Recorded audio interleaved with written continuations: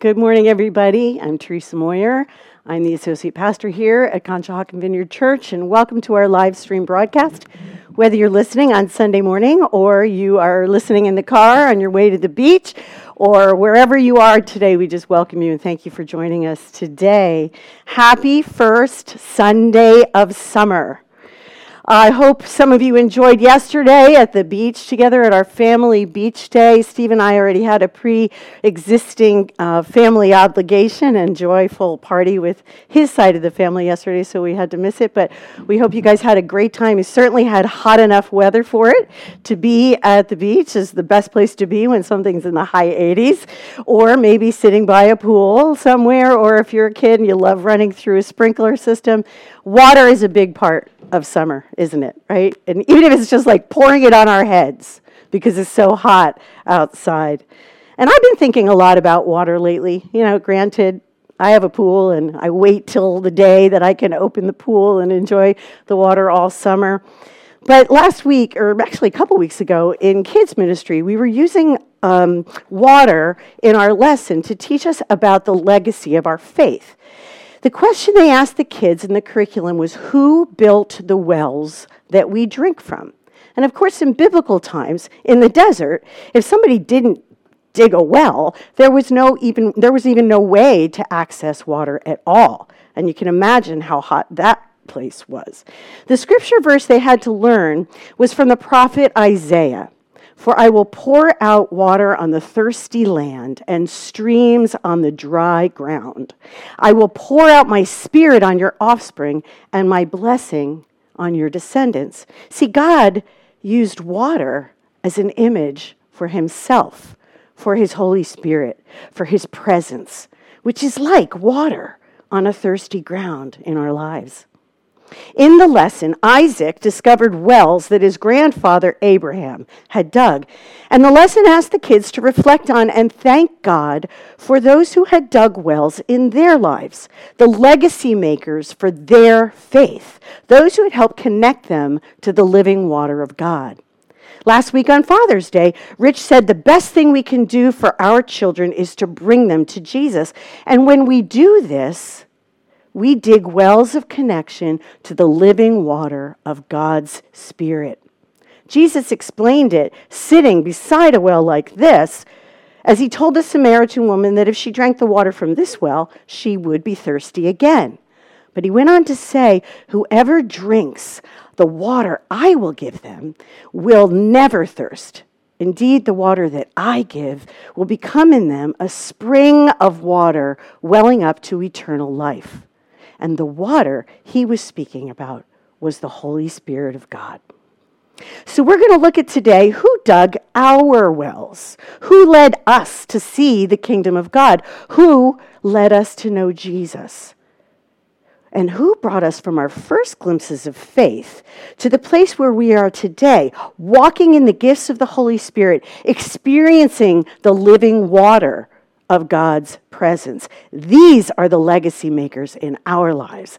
They help shape and form us. And it's important to God that we take time to honor, learn of, remember, and thank God for those who have left us a legacy of God's living water. It helps us to see who we are, what it costs for us to get where we are now, how we can dig wells for future generations to know the living water of God. It helps us clarify our identities and move into the fullness that God has made us to be and do on this earth. These are the folks who have cast vision into our lives. And the Proverbs tell us, without a vision, people perish. This is what we've been trying to do with this sermon series. Cast vision for a naturally supernatural lifestyle. We hope to cast a vision not only for what's supernaturally possible in God's kingdom, but to show how absolutely natural the supernatural is for the children of God. It's who we are. There are many folks who have been a part of my legacy, bringing me to God, but none have been more influential than those who have taught me how to live a naturally supernatural life, my leaders in the Vineyard Church movement. Today we're going to take a look at the gift of the Vineyard Church legacy. We're going to look at who we are as the Vineyard movement and what we, together with thousands of other churches, have been invited into, which is a naturally supernatural life. For me, learning about and becoming a part of the Vineyard was one of the most important, exciting, and joyful shifts of my life. And when I hear and tell the stories of what set this movement into motion and the acts of God along the way, I get reignited with his fire. And I hope you will too today. So let's take a minute and ask God for his blessing. Jesus, we just thank you for all you are. We thank you that you are so much more real than we know. We thank you have so much more to give us so that we can give you away to others. We thank you that your Spirit moves through us, cleanses us, and makes us agents of your kingdom, and that you love to use our lives supernaturally. It's no big deal for you as we just rest and let you do it through us. So Lord, we pray you birth something new in us today as we hear these stories and learn more about who our people are and why we love this tribe so much. In Jesus' name, amen. Well, as a Vineyard family, our legacy is comparatively young when you think about the history of the body of Christ. It started in the mid-'70s. There's a big, Jesus movement in the West Coast. Hippies were coming in droves because these teenagers and young adults wanted to know the real experience of God. They hadn't had any hope or help with drugs or sex or rock and roll. And everything that they had sought to be enlightened was a disappointment. And when they learned about Jesus, they came by the vanfuls, VW vanfuls. In 1975, Ken Gullickson, as a part of Calvary Chapel Association, was encouraged to start the first Vineyard churches. Calvary released him to start his own little vein of the Calvary churches because he was more focused on the naturally supernatural life of the gifts of the Spirit.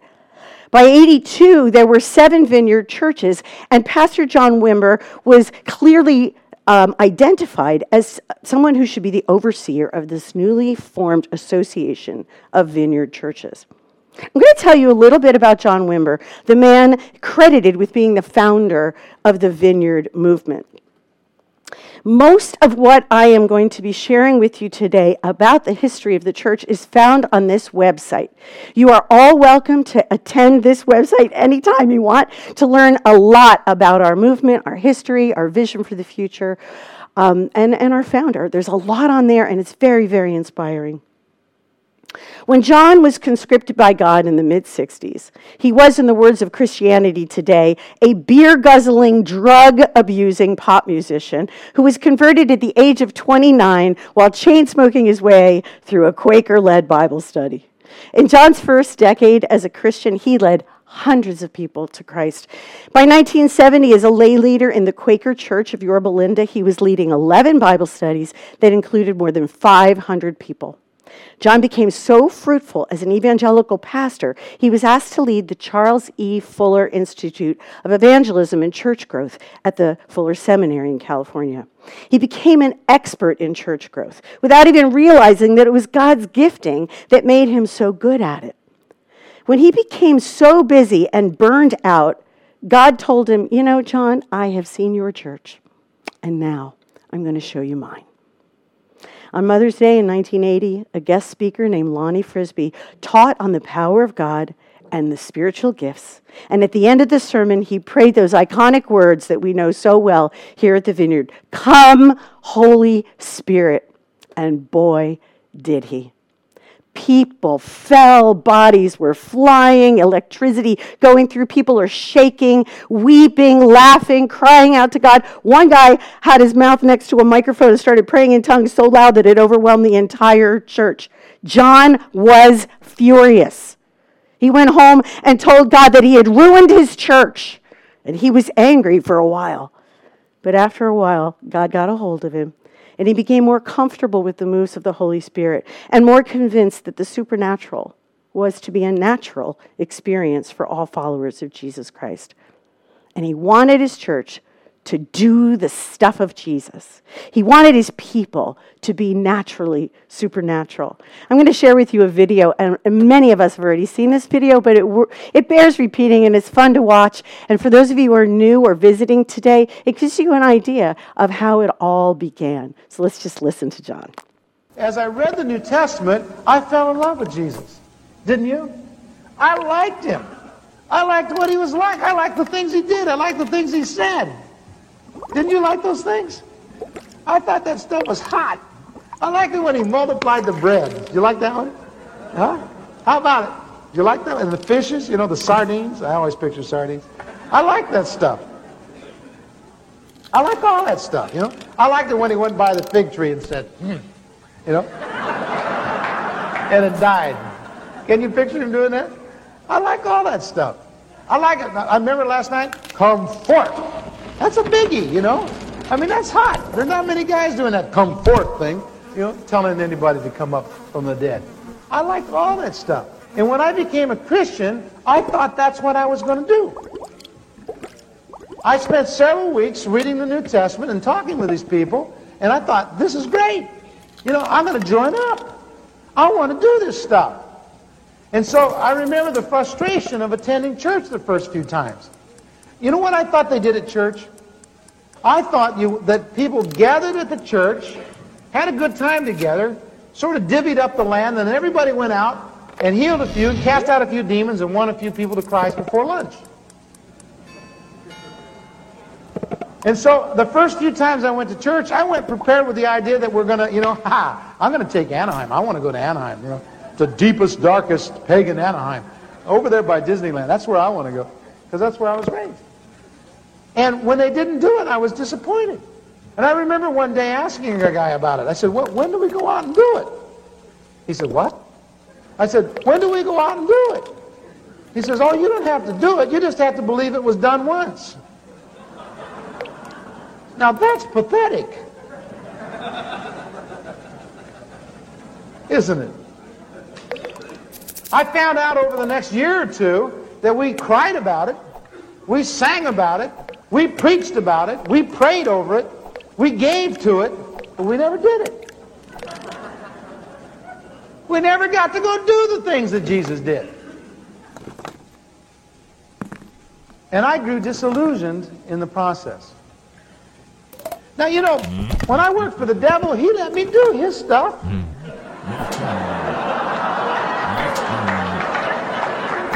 Did he let you do his stuff? He let me do his stuff. But when I came to work for Jesus, they didn't want to let me do his stuff. And to tell you the truth, I joined up to do the stuff. Did you? You see, it's doing the stuff that's going to change the world. It's not knowing it was done once. It's not knowing that it's important. It's doing it that's going to change the world. Somewhere, someplace, somebody's got to start believing this book and acting on it.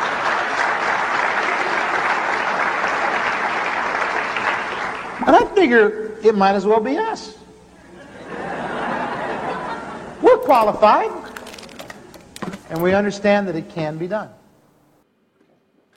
As John and his congregation, mostly made up of former Quakers, sought God in intimate worship, they experienced empowerment by the Holy Spirit, significant renewal in the gifts, and conversion growth. His desire was to keep the Vineyard movement in the tension of what he called the radical middle, embracing both the gifts of the evangelical tradition and the gifts of the Pentecostal charismatic traditions. John's perspective could be captured in this saying. I love this saying. All word and no spirit, we dry up. All spirit and no word, we blow up. With the spirit and the word, we grow up. And that's the vision for this church, to disciple and mature believers of Jesus.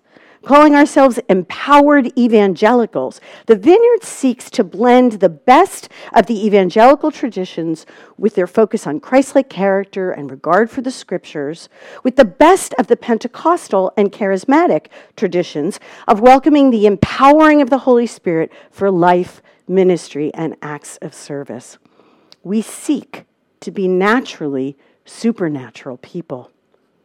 This year, the Vineyard celebrates 40 years. And what started small has turned into an international movement. Today, there are 2,400 plus vineyards around the world in 95 countries, and we're growing. You never know how one person's life can impact the entire body of Christ. Wimber's most significant legacy is the Vineyard movement, but he left a broad impact on evangelical churches around the world. He pioneered a new openness among mainstream evangelicals to the supernatural, to the present-day work of the Spirit, in a way that had previously only been known in Pentecostal and charismatic streams. I shared with you when I went to the Nurture Conference a month and a half ago that these Baptists were enjoying learning about moving in the Spirit of God.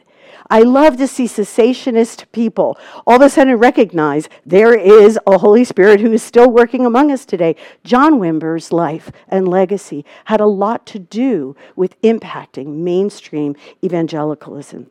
He taught people how to be naturally supernatural. Now, I joined the Vineyard in 1994. It's the best decision I ever made. Just in time for the biggest move of God on the planet in nearly 100 years.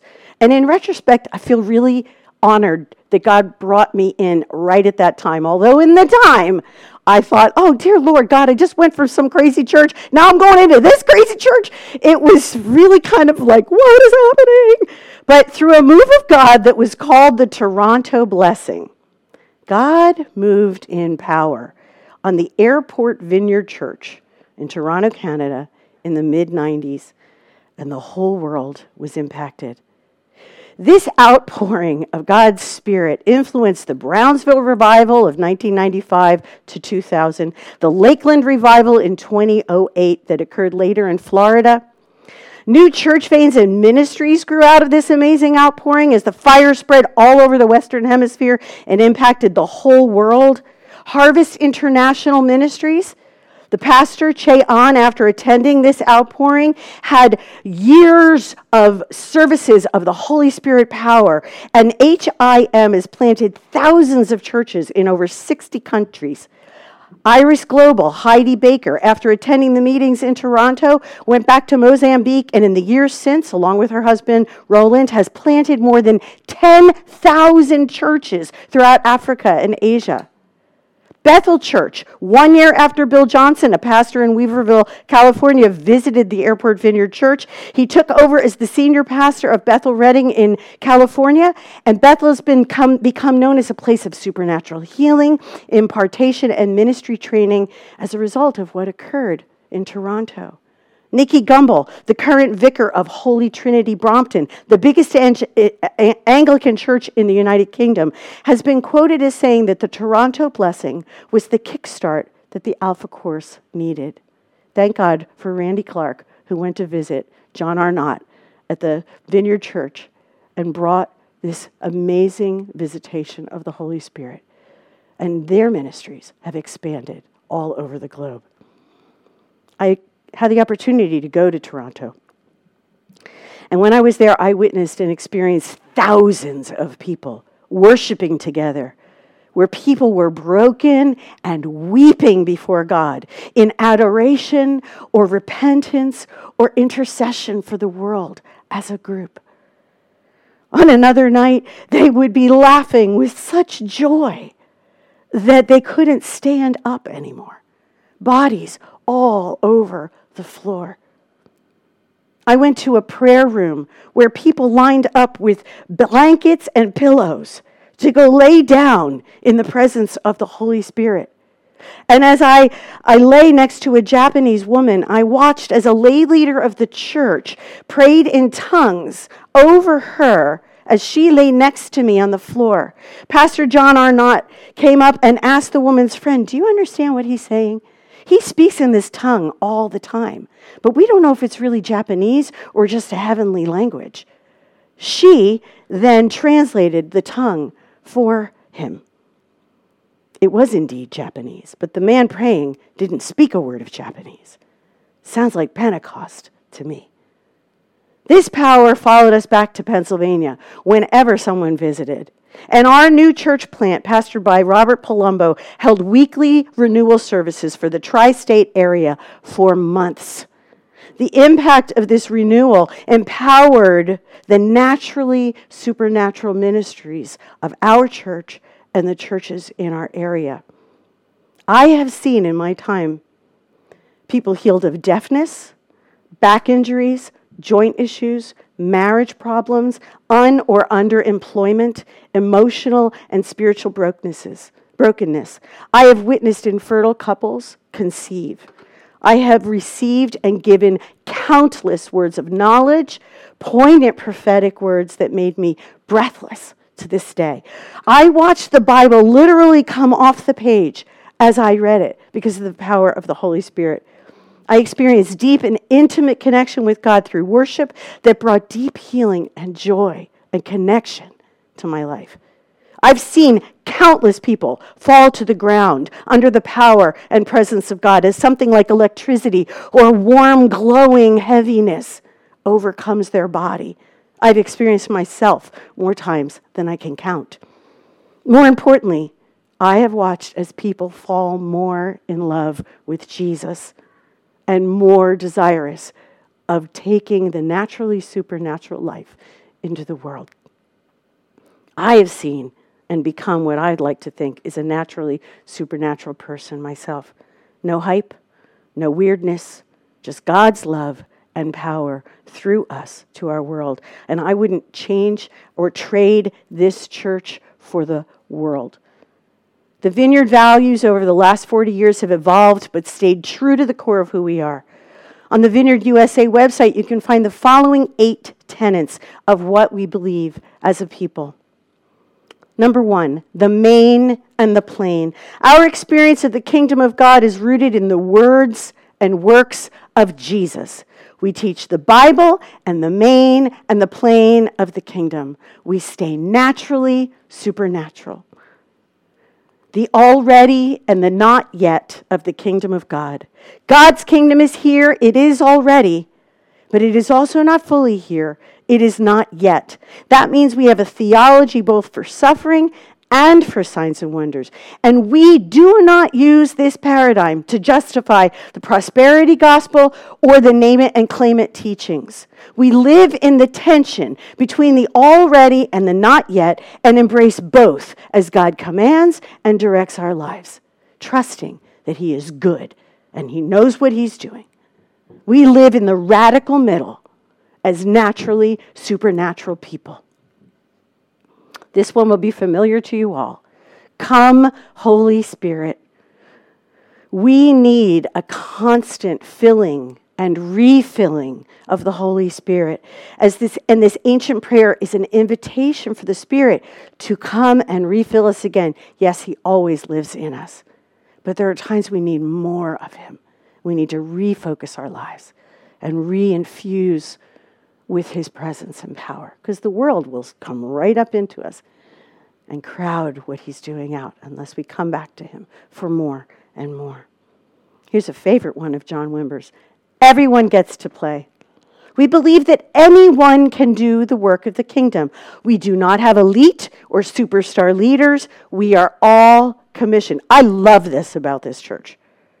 As Sloan taught us a couple weeks ago, and Paul and the apostle taught us millennia ago, as we eagerly desire the spiritual gifts, God releases them more and more into us, through us to others, as we fulfill our God-given destiny on this earth, building wells everywhere we go. We naturally use these supernatural gifts. Come as you are, but don't stay as you are.